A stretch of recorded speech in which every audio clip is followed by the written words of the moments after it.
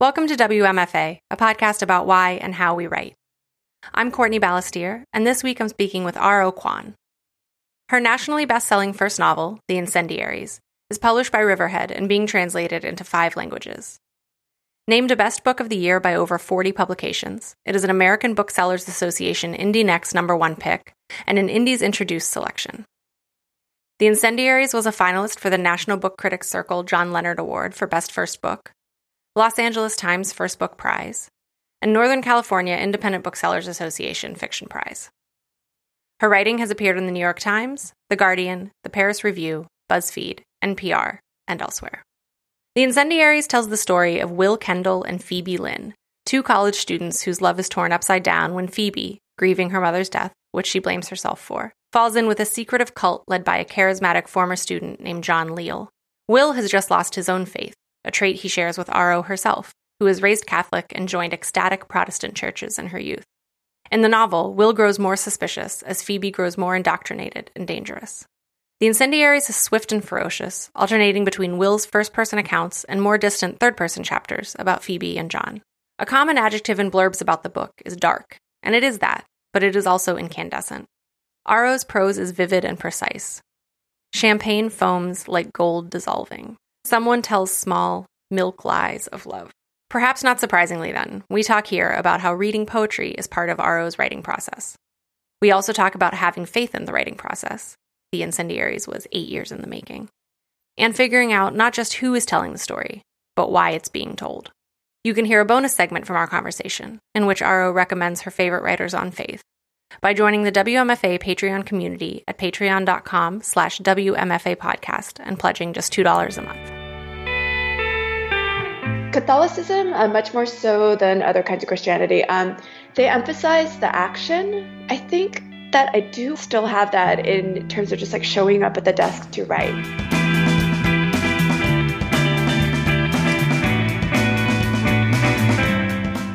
I wanted to start by just asking you about the idea of faith when it comes to faith in writing and in the writing process. And I know that the book was a long time coming and it's your debut.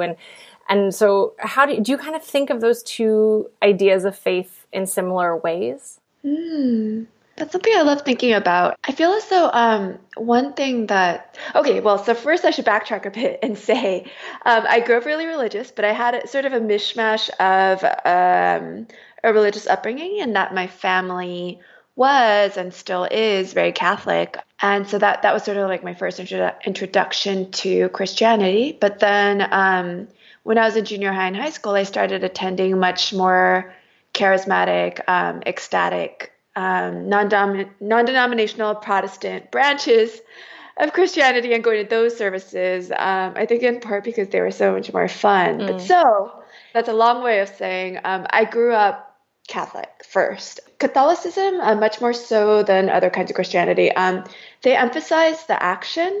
And so, there's like a lot of emphasis placed on like going to mass and like taking communion and going to confession, all of that. And I think that I do still have that in terms of just like showing up at the desk to write, because so often I don't feel like writing. And so often I can write for, I can go like days at a time, weeks at a time, and just feel as though nothing's happening.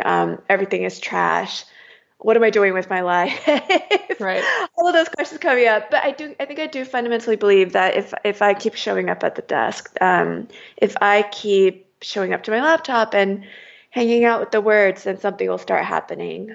Right. Yeah. I was raised Catholic also. I've never thought about it that way, but I hear what you're saying with the onus is always on you very much. Well, the poet Dean Young says something I love, and he says, you have to sweep the temple steps a lot before the God appears. Because, I mean, I love it when I'm writing and I feel super into it and things are really coming and the sentences are like, I'm like, fuck yeah, this is like those moments are great. And there's no way for me at least to will them into being. Right. I can't just like get there. So I just have to like keep writing. And for me, at least, I work best if I write every day, especially with fiction. Fiction wants my attention every day. And if I don't give it attention every day, then I can feel the writing starting to suffer. That's interesting. So even when you're sitting there like, this is total trash, it's just like, okay, keep going. Do you have like a kind of time that you put in every day, or do you have a ritual with it that way? Well, with the first novel, I used sort of a variety of rules. So often like word limit actually really helps me, especially in the early drafts when I'm trying to let myself be okay with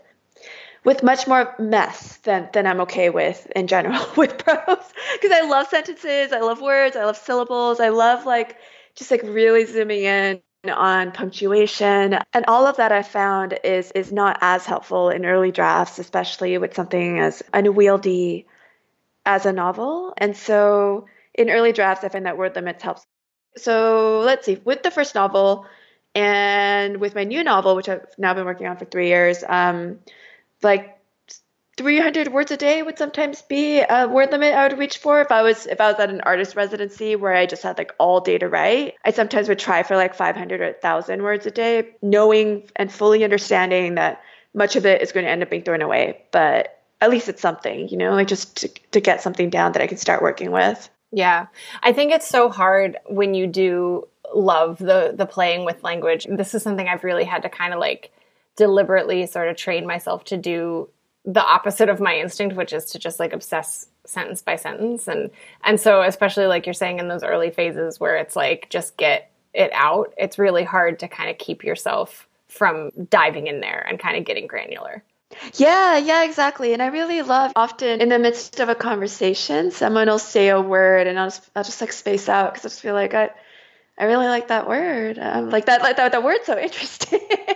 And I'll just be like, hold on, I'll like email myself the word because I just like want to like use it maybe in my novel. And all of that, that's like so much of where I get my joy in terms of writing and reading. Totally. And that's nice, joy is good. But yeah, with early drafts, it can often be as much of a hindrance as it can be a help. Well, can we talk a little bit about the book coming into being? I know it's a long time in the making, as many novels are, and that it draws so much on your personal experience with your own loss of faith. And so I'm really curious to talk to you about getting to the critical distance that you needed to do that. Almost kind of like we're talking about with first drafts and revisions, I can kind of see it being this sort of thing where there's maybe like a big purge of all of those thoughts and feelings and ideas in the beginning, and then you kind of have to take some time away from it and really look more editorially, more sharply at what you're working with. But how did that come up for you? That's interesting. The genesis of the book definitely came from my having grown up so religious that I thought I was going to be a pastor, and then losing that faith when I was 17. And how devastating all of that was, and my desire is to talk about that, but also how wonderful it was to believe. So that sort of loss, which was and is the pivotal loss of my life, around which it really feels as though my life has been split into a before and after. Was that a very sharp, kind of undeniable moment, or was that a gradual process of loss? It was gradual, and then it was sharp. So that was one of the more directly autobiographical elements of the book. So Will Kendall in The Incendiaries, he's the one who loses his faith. He's the one who grows up religious, thought he's going to be a pastor, goes to Bible college, and then loses his faith. So I gave him the most. Those are some of the most emotionally autobiographical parts of the book. Not in terms of like every like detail lining up with my own life, but there's a part where he says that losing faith, it was like what people say about bankruptcy. It happens gradually and then all at once. So that was what it felt like for me. There was a mounting pressure of questions that's not even that I needed answers necessarily. It's more that there were questions that for me could not be accommodated within the Christian set of beliefs that I held.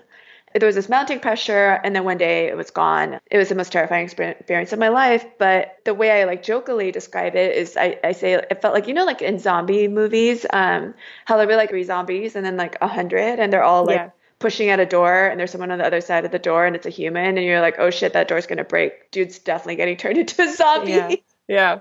Like it felt like that, where there was so much pressure, and then one day just like the door opened and it was over. So, but going back to your first question, I think this is something I only realized in retrospect because it was so hard for me to write about, and it was so important to me that I put it down in a way that felt truthful to my experience of losing faith. Like I really needed that to feel right on the page. And I think in retrospect, it really helped me that I gave my deepest pain and trauma to a character who is straight white man, therefore as demographically unlike me as is humanly possible. And so there are ways in which because like people mix me up with the central Korean American woman character pretty often, like Phoebe Lin, who's the one who falls into the cult. Like people will ask like, oh, people will just like get a little confused and they'll say like, oh, so what was it like being a piano prodigy, which is what she is in the book. And I'm just like, oh, I never was a piano prodigy. Right. Which is so frustrating too, because it's like, I don't know, when Jamie Quattro was on the show, we had this whole conversation about how nobody believes that women writers can like have imaginations. Yeah. And I've been getting really hung up with that with my second novel, which has the central narrator is a Korean American woman artist, and the book seems to want to be full of sex, and I'm just like proactive. It's like I'm very prematurely very stressed out. It's giving this like extra dimension of this is very difficult to write, because I fully understand that like people are going to be like, oh my God, this is totally about her. Right. Now I know all about this woman's sex life, and I'll be like, no, it's fiction, and like there are going to be a lot of people who won't believe me. But yeah, I know Jamie Quattro must run into that a lot with her books, which I love.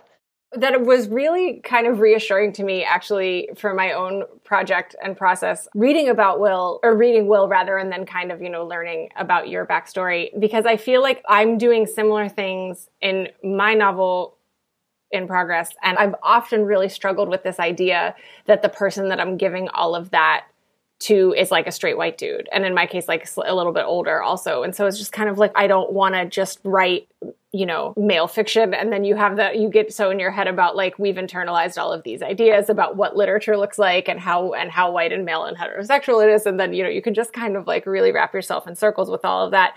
But I think you're right that when you are working through stuff, it is just sort of maybe a natural way that your brain is using to kind of give a little bit of separation. Yeah, and I think that's part of, I also, I love and value writing nonfiction as well. But like for me, like when I'm writing from the core, like when I'm truly writing from the depths, that's fiction. And I think a lot of that does come from, it's a very thin veil. It's a very thin curtain sometimes, but it's still a curtain. And the curtain is fiction gives me plausible deniability, like I could write like the most autobiographical, I don't know, chapter or story or whatever, and friends and people who know me could be like, this reads like memoir, like I know this happened, and I can still be like, well, like I made up a lot of it, like I made up a lot of details, I made up a lot of how I felt about it, like you don't know. Right.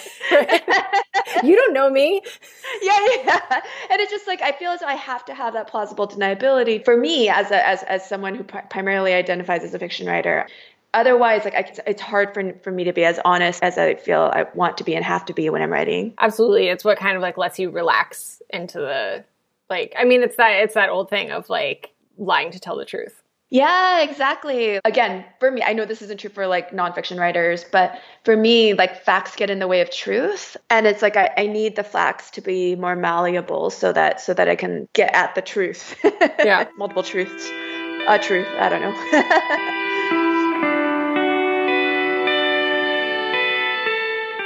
I love and I'm really interested to hear sort of how, I know a lot of this stuff is just, like projects tell you how they want to be made, but I really enjoyed the kind of distance that you keep the reader at from various characters, the various distances that we have from various characters. Mm-hmm. And I wonder if you started that, sorry, this always sounds like so stupid when I'm asking these questions about like, how did this happen? I'm just like, nobody started like that.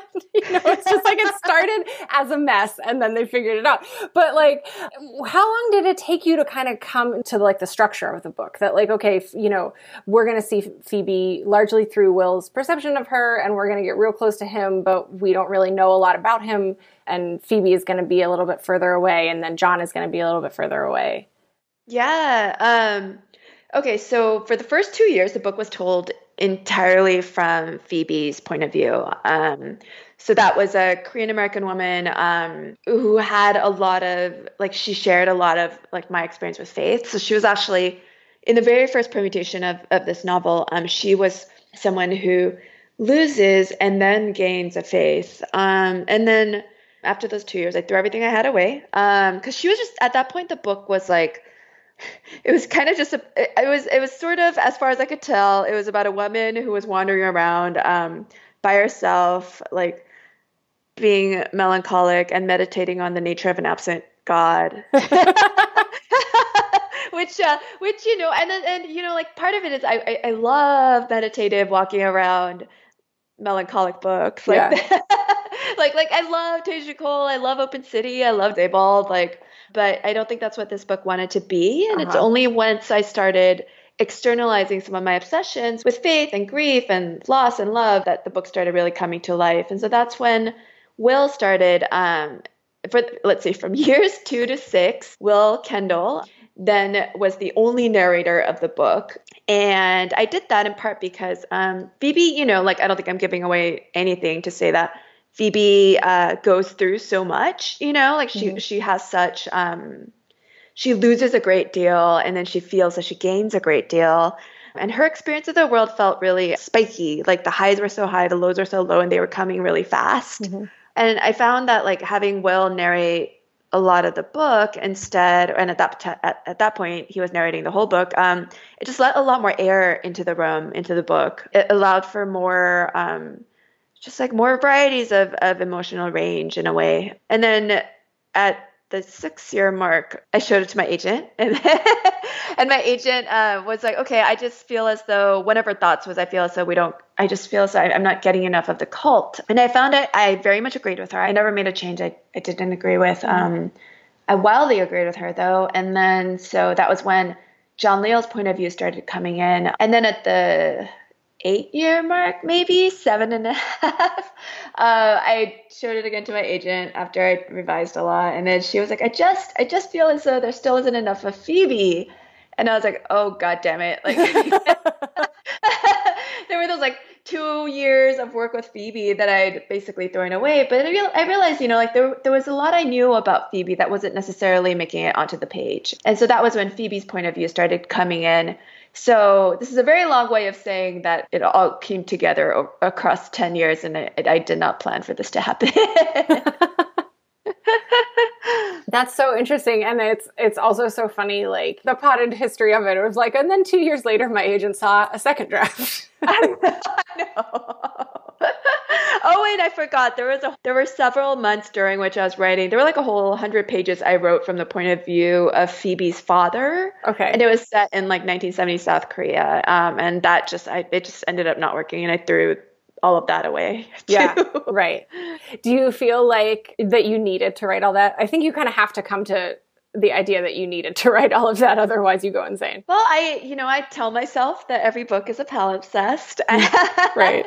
And then nothing was wasted, and it all sort of underlying the book. The ghosts of what I threw away are all in the book. And you're right, at the very least, it's a better story for me to tell myself than any other kind of story about the amount of time that was put into it and how many pages were thrown away. Right. Is it difficult for you to throw away, or are you pretty ruthless? Oh, I don't mind. I never mind throwing things away. And I also I soften the blow for myself because I keep, with everything I work on, including like a review or an essay, I keep a file that's like title and then scraps. Mm-hmm. So I put anything I'm deleting there. And so I say scraps because I know like other people title such documents like graveyard or like death vault, or like people get like really, really metal about it. But like scraps, to me, that sounds like friendly. Like, hey, maybe I'll go back in there. Who knows? Yeah. It's like little loose bits of fabric that you can like make a quilt out of or something. Yeah. They're not like, it's not death. It's just going somewhere else for a little while. It's just going to a farm. What's your like nitty gritty, like actual writing setup? Like, are you using like Scrivener or some kind of storyboarding thing like that? Or do you just go Word? I just use Word. Yeah. I know people really love Scrivener, but like I tried opening it and I just was like, this is really complicated looking. I just use Word. I write at my desk, which is in my dining room. And I sometimes will write by hand. So I've written several drafts both of the first book and now of the second book by hand. But other than that, that's as fancy as I get. Yeah. I find writing by hand really helpful, especially in the beginning or like when I get really stuck. Yeah. And it's kind of crazy to see like what a different process it is. Yeah, there's something like I think physically rewarding about having a pen sort of scratching, and there's something also very lovely about the fact that like, especially if you're writing with a pen, you can cross things out, but there's still evidence that like, you wrote some shit, like even if like pages and pages are crossed out, that's still like, oh, that's like work I did. Whereas I think on a laptop screen, especially with early drafts, it can feel really frustrating to be like, oh my God, I'm still on page 5 and it's been like months. I don't know. Yeah. And Scrivener has this feature that I finally figured out how to opt out of, where it would like count, it would go to negatives. So like if you wrote 500 words, but then you deleted 200, then it's just like, no, who wants to know that? I'm glad you can opt out of it. Yeah. Oh God, no, that's terrible. Because it's funny what you said about, that you started kind of working toward word limits when you're thinking about getting a kind of day's worth of writing done. Because I think for a long time, I've just kind of made that mental switch. And I think so much always comes back to just like letting yourself work the way that you work. But like I was using chapters as a measure, like of progress, like, okay, well, but in 2 weeks, I want to have this chapter done or whatever. But whenever I started doing that, I would just write all over the place. Like I would have one idea for this section that I'm not in anymore, or like a character that I'm not dealing with right now. And so I was finally just like, okay, you just have to like let it all happen and figure out how else you can like quantify it. Yeah, I love that. Yeah, I haven't really used time as a metric for how much writing I want to get done in a given day. But I think part of that is because I spend so much of my writing time not writing. Yeah. If I like am sitting there with the intention to write and I'm like diverted and I'm like reading poems, like I'm still like, okay, I think this still to me feels like writing time. As long as I consciously know like I'm reading these poems in part to like help myself like get back into the world of my novel, like that's like completely writing time. Yeah. I'm not surprised to hear that poetry reading would be a part of your process. I feel like that's very evident, I think, in your prose. Oh, thank you for saying that. Yeah, I really love reading poetry, and I feel as though I have a couple of poems memorized and like fragments of other poems memorized, but that's an ongoing project for me. I really want to memorize more of the poems I love because I feel as though there's such a difference, and this is something anytime I teach writing, I always have everyone memorize like one poem, and it's the assignment that usually people like hate the most. But then afterward, at the end of class, like a number of students will always be like, actually, that was like the best thing we did all class. And there's something about like getting the rhythms of a piece of writing that you really love. It's like I want to memorize so I can have it like in my blood, almost, and then it like really helps me in a way. It doesn't necessarily help as much if it's not memorized. Absolutely. Who are some of your favorite poets? Let's see. Ones I have on reread are Dickinson and Bishop. Lately, I really love Natalie Diaz's poetry and Ada Limon's, and I've been getting really into Nicole Seeley's poetry too. Kaveh Akbar is so wonderful. Franny Choi is someone I've been really excited about lately too. Tiana Clark. Yeah, I could keep going. Yeah, no, it feels like an especially great moment for poetry lately. Yeah, and I love, I love poetry Twitter often, and that like so often I feel so many poets I know are so often just like they're like tweeting like whole poems, and It's like this is so wonderful. Like I feel so much better reading this poem than I do reading like I don't know about whatever else is happening on Twitter. Absolutely, no, and. Like, yeah, the examples that are coming to mind for me, I think are maybe less like their own poems, but like Ilya Kaminsky is like, thank God he's on Twitter. And Maggie Smith, I just can't like, I don't know. I feel like I just need to like, Maggie Smith, if by chance you're listening to this and you would just like read your tweets aloud and like Patreon page them, I would be all about that. So I'm just like, I feel like I just need Maggie Smith's voice in my head being like, everything's fine. Ilya Kaminsky's poetry is incredible. I also I was just at Breadloaf and he came to read, and his reading I'd never heard him read in person, and it was something else. If you or if anyone listening ever has a chance to go hear Ilya read, it's incredible. Yeah, and it's a thing that I've realized like kind of later in my adult reading life, that is a thing. A thing I'm really drawn to are novels by poets. Mm-hmm. It's like a special little subcategory that are like Garth Greenwell. I'm trying to think who else. I was just talking with somebody about somebody else today. Garth is the only one springing to mind right now, of course. But there's just something about that that sensibility coming into prose that's so special. Yeah, definitely. Sontag had this term, lexical inevitability, and she used that to talk about like the prose of poets and how, you know, like when with poems too, but and with prose sometimes, you know, when you just like feel as though you read a line or you read a poem and you're just like every word really feels as though it couldn't possibly have been any other way. Mm-hmm. And I think part of what took me so long with the Incendiaries is that I really wanted it to get to a point where I could open it at random, pick out a line, and not want to change it. Mm. In part because that's kind of how I decide what I'll read next. You know, like I have the usual just like piles of guilt that everyone has of like of like here are the next 150 books that are on my TBR list. But how I'll usually pick what I'll read next, unless I'm going to review a book or unless it's like a very good friend's book, in which case I want to read it as soon as possible. I'll just like pick up a book at random and read a few lines in the middle. And if those feel alive to me, if those feel exciting, then I'll be like, oh, okay, then maybe this is what I'll read next. But if those don't feel alive, if those don't feel exciting, and then I'm less inspired. And then so I very early on realized that I had to apply my same terribly persnickety test of prose to my own fucking book. I love that though. I think that's I mean, on the one hand, it sounds like kind of an impossible goal, but in a good way. Like you'll know the difference between, I want to futz with this and make it worse, and just like, oh no, I can make this better. Yeah. And granted, I haven't reread the book from the start to the finish ever since its last copy editing round. So mm-hmm. Yeah, I don't know how well it worked, but at least at the time there was a moment. Yeah.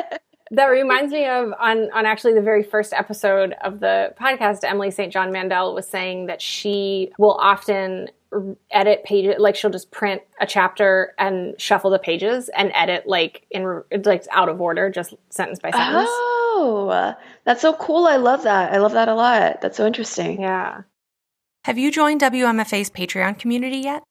Patreon is a digital platform that allows fans to support creators and their work directly. When you become a patron, you pledge a monthly amount of your choosing, and I give you rewards like exclusive writings, notes of creative encouragement, and bonus segments, including a bonus segment from this very episode. That reward, by the way, is just $2 a month.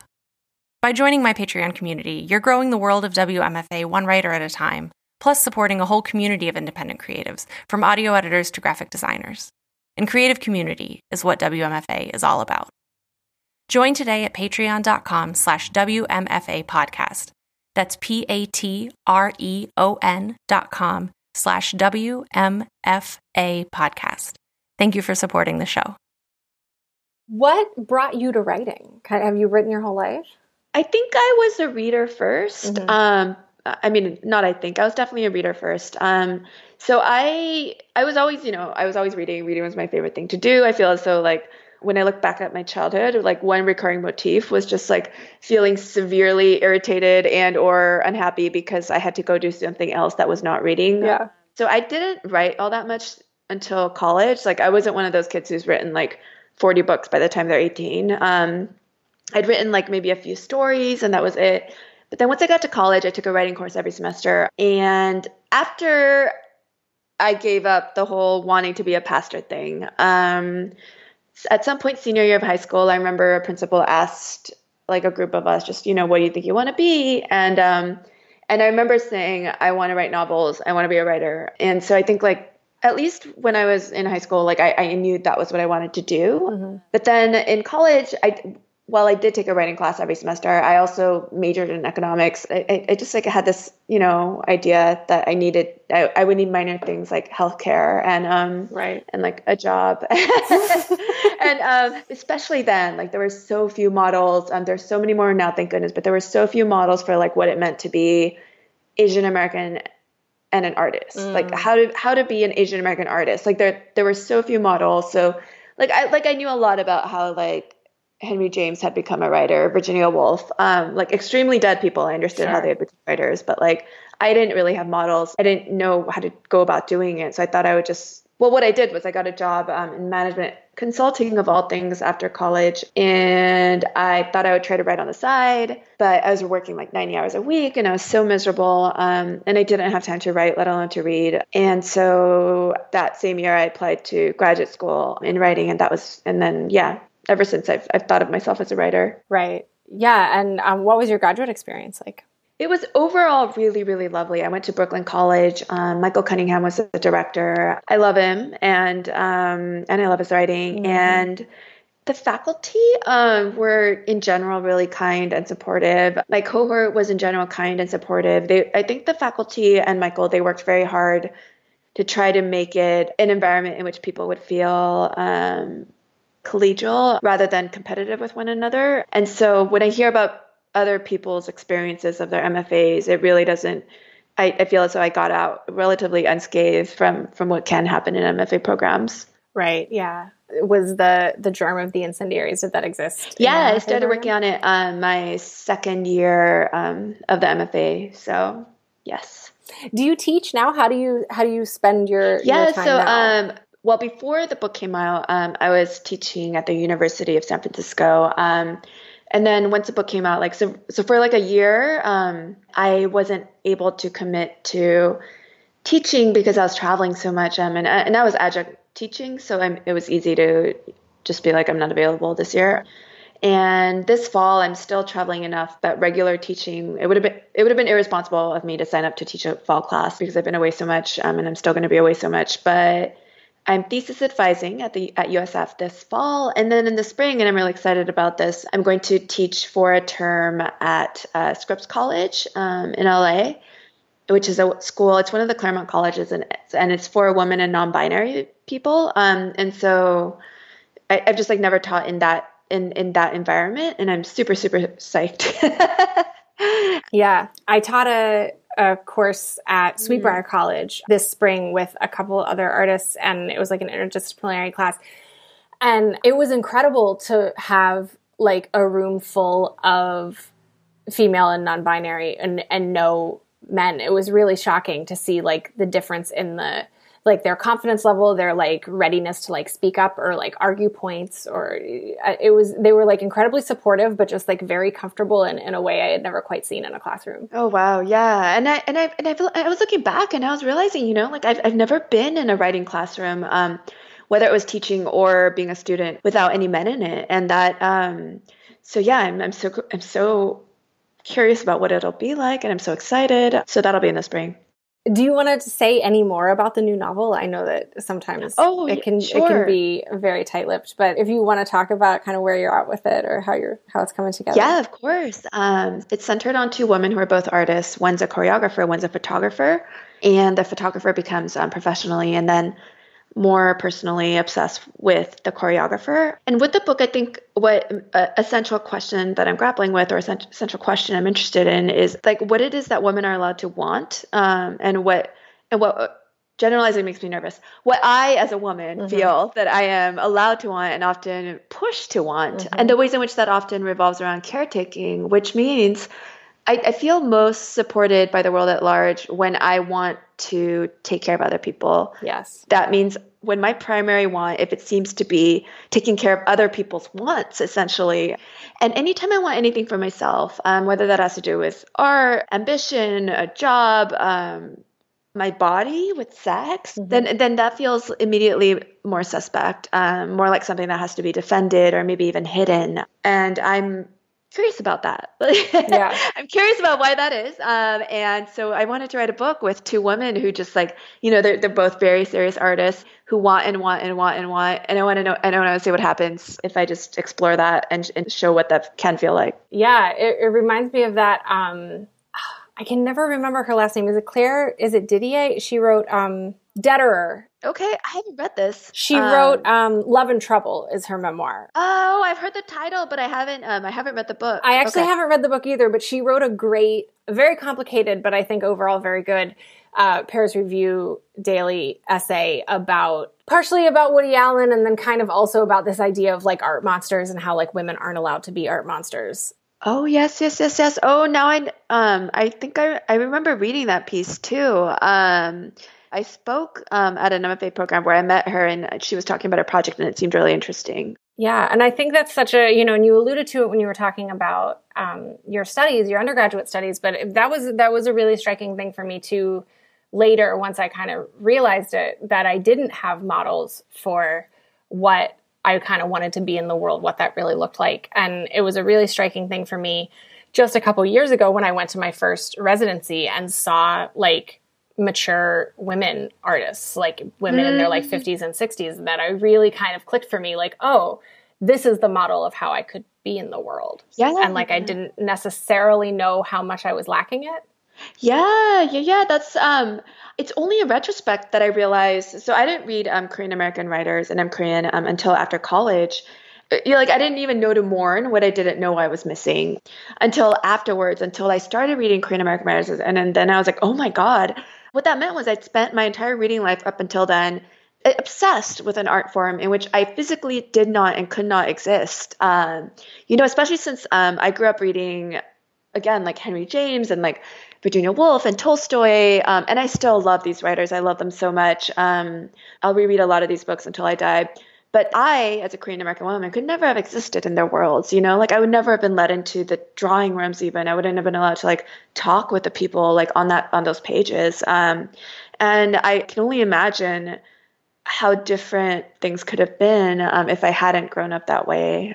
And it's really exciting to me. And I love that there are so many more chances for readers, especially younger readers, to not be absent in the books that they're reading. I was at the National Book Festival over the weekend, and one of the people in the signing line was he was a boy, and I didn't ask him because I didn't want to point out how young he was, but I think he might have been like 13 or 14, and he was asking me like he'd read my book, and he was like talking to me about like the structure of it and how he was comparing it to like the structures of some other novels by Asian writers that he'd been reading, and I like was like trying not to cry or freak out about about how beautiful that was, and just seeing that in this person who was clearly like still like in high school at best, Yeah.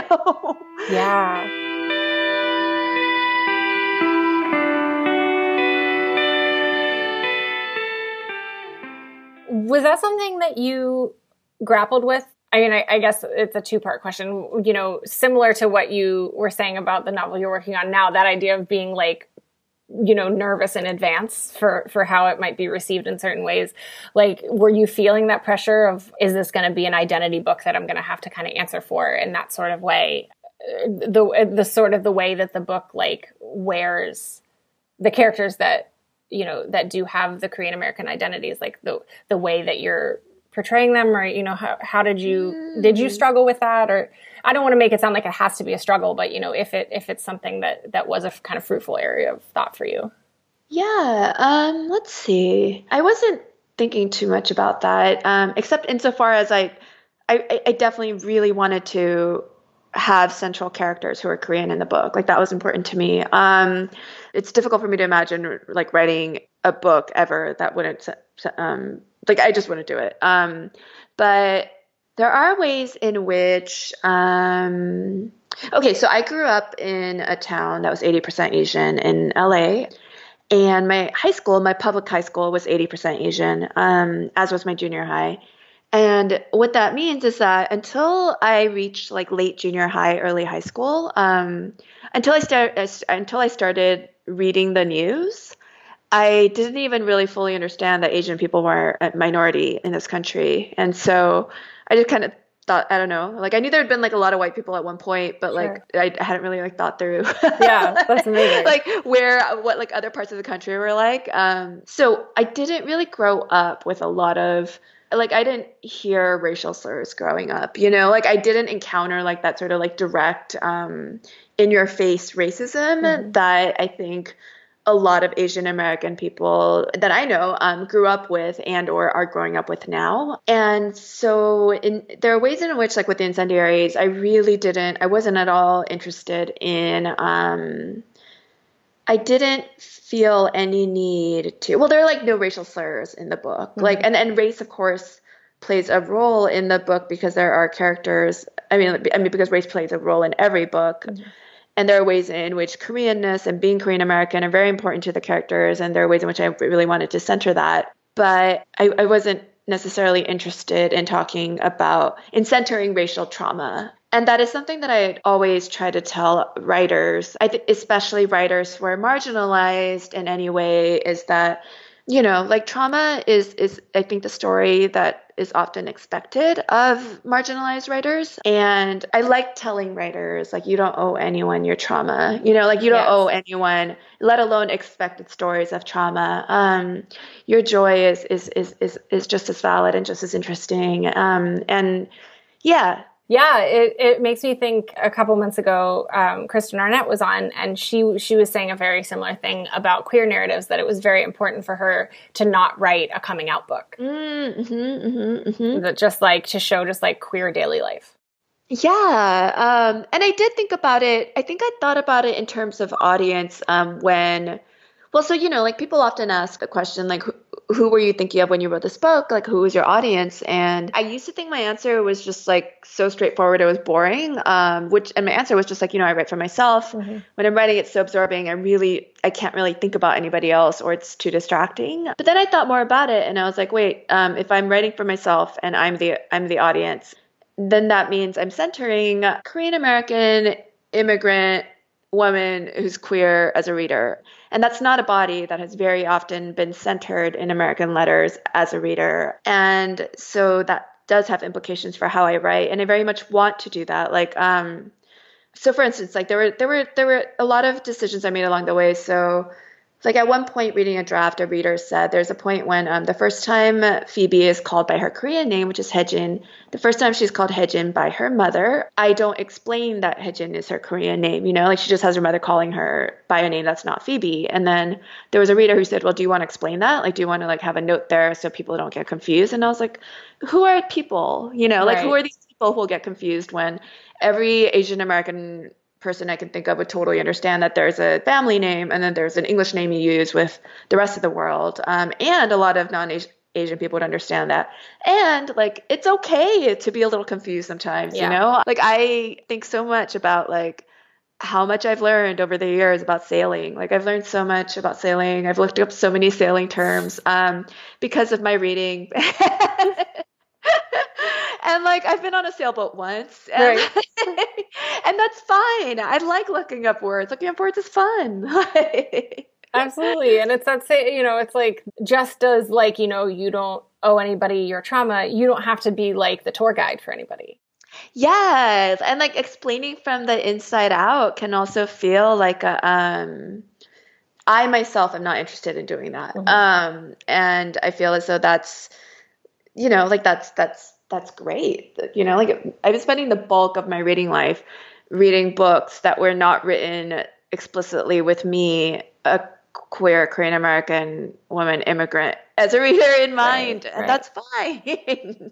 Right. Yeah, absolutely. I come from Appalachia, and that's the focus of my fiction as well. And that's something I think about a lot with that too. And that idea of like, this is a little bit more pointed for Appalachia right now, just politically, and since the election. But like, that is a place that people very much want, quote unquote, explained to them. Yeah. The other day, I was asked like, well, but like, what's the story that you would tell? And people want to know like what the Appalachian narrative is, and I was just like, that's so insulting. Like, there's not one narrative of anything, and like, to have to kind of play into that idea of like, well, here, how can I boil this down for you into a way that like is palatable? And I realize it's slightly different from what you're describing, but those concerns, I think, whenever you're, frankly, not like a white straight male writer, probably American writer, you're probably just like so tied up in everything. Yeah. The way that question is framed, I would feel insulted. The Appalachian narrative, like, what the fuck, man? Totally. Like, I'm writing a book and I'm one person. There were a couple of times people who were white men did ask, they've asked variations of a question that was basically like, did you, like, one person asked, I think it was something like, was race like an afterthought with your characters? Like, was that something that you thought of from the start? And I was like, what the fuck? Oh my God. Yeah. How could race be an afterthought? How could, like, only, how to say this? Of course it wasn't an afterthought, but I think the question was asked because racial trauma is not foregrounded in the Incendiaries. And so it was like, well, where's the racial trauma? And if the racial trauma isn't there, then like, why are there Asian people? Right. Yeah. What if not to teach me a white person a lesson? Like, what are you doing? Right. Like, this question has never come up for me in workshops, but I know a lot of my Asian American writer friends have been in workshops where they've been asked variations of questions like, what is the point of this character being Asian? Or like, what is the point of this character being of color or being Black? Or like why did you do? And it's like, our race doesn't have to have a point. Right. Yeah. It doesn't have a point. It's part of who we are. Like, I don't know. Yeah. Something that you just said, though, just the way that you phrased it reminded me that this is another note that I had jotted down. And it's similar language, but a completely different tone. So I'm not trying to follow that line of thought at all. But I was listening to your great interview on the Maris Review yesterday, and you made some reference to writing and thinking about, why the characters were even on the page.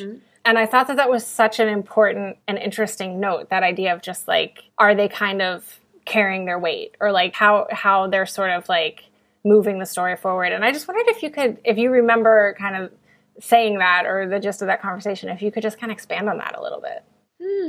I'm not sure. I just listened to the podcast, but I'm somehow not remembering exactly what I'd said about that. But I wonder if I was referring to so that with the way the book is structured.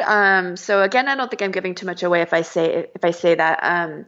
Like it, in a lot of ways, the book is primarily narrated by Will, even as it sort of rotates points of view. And I think I was drawn to the book being told in that way, in part because and I know a lot of writers like never worry about this, but I wanted there for a reason for the story to be told, even within the confines of the fictional world of the book. I wanted there to be a reason for this like whole story to be unspooling, for the words to even exist as a unit, the way they do in a book. So this idea of like Will trying to understand what happened, how this woman he loves, how she fell into this cult, that process of understanding gave me what I found to be a fruitful organizing technique for the book. Right. Yeah, that makes sense. Yeah, and I think that was it. And I like that idea of like, well, why is this story being told right now? It's kind of similar, that you can be your own audience, but you still need a reason to be telling yourself the story. Yeah, exactly. I was just at Breadloaf, so I was listening to a lot of really wonderful talks and readings. And Alex Chi was giving a talk about Baldwin, and he made this distinction that I think I've somehow never heard this distinction made, but it's so clean and beautiful. The difference between point of view and point of telling. So, point of view, we all know what that is, like whatever, like third person, first person. But point of telling, this idea of like being clear to yourself about where it is the story is being told from, like where in time and maybe where in space even. And I think without having put it to myself that way, I wanted there to be a clear point of telling for the book. I love that. I just finished his essay collection, and I was like photocopying full pages of it before I like returned it to the library. I was just like, I need these paragraphs in front of me forever. So good. It's so incredible. I love it. I love it so much. The thing that I always like to ask everybody at the end is, what does creative satisfaction look like for you right now? Creative satisfaction. I feel so part of being a writer, being an artist, is very much signing up for a life of perpetual dissatisfaction with at least my own work. That said, I do, with my fiction, it is very important to me to get it to a place where the sentences feel as though they couldn't possibly have been any other way, as though that's the only way they could ever have been. So yeah, that sort of takes a while. There's something that Martha Graham said that I love, that I think about a lot. And she said, no artist is pleased, no satisfaction, whatever, at any time. There's only a queer divine dissatisfaction, a blessed unrest that keeps us marching and makes us more alive than the others. I love and that. I'm not sure we're necessarily more alive than the others. That feels like a value statement I'm not sure I'd stand behind, but at the very least, like I love the like energy behind that. Yeah, absolutely. She also, the keep the channel open quote is her too, right? Martha Graham? Yeah, I think so. She was so cool. Part of why I made one of my characters a choreographer is because I've just been really loving watching and reading about dance. Oh yeah, that's super interesting. Well, I'm so excited to read that book. In a few years, whenever it's ready. Just a little while. Yeah. Well, thank you so much for taking the time today. I really appreciate it. Yeah, of course. Thank you. Thank you for having me. You'll find links to some of the things we talked about today at WMFApodcast.com. The best way to support WMFA is to share it. If you enjoyed today's episode, tell a friend or write an iTunes review to help new listeners find the show. Have a question or author recommendation? Email me at hello@WMFApodcast.com. Find me on Twitter and Instagram at CFBallestier, or leave a voicemail at 347-685-4836. Today's episode was edited by Irissa Apentaku. The WMFA logo was created by Unsold Studio, and our theme music is Jazz Dancer by Double Winter. Find them at doublewinter.bandcamp.com. WMFA is made in Pittsburgh by Courtney Ballestier, LLC. All rights reserved.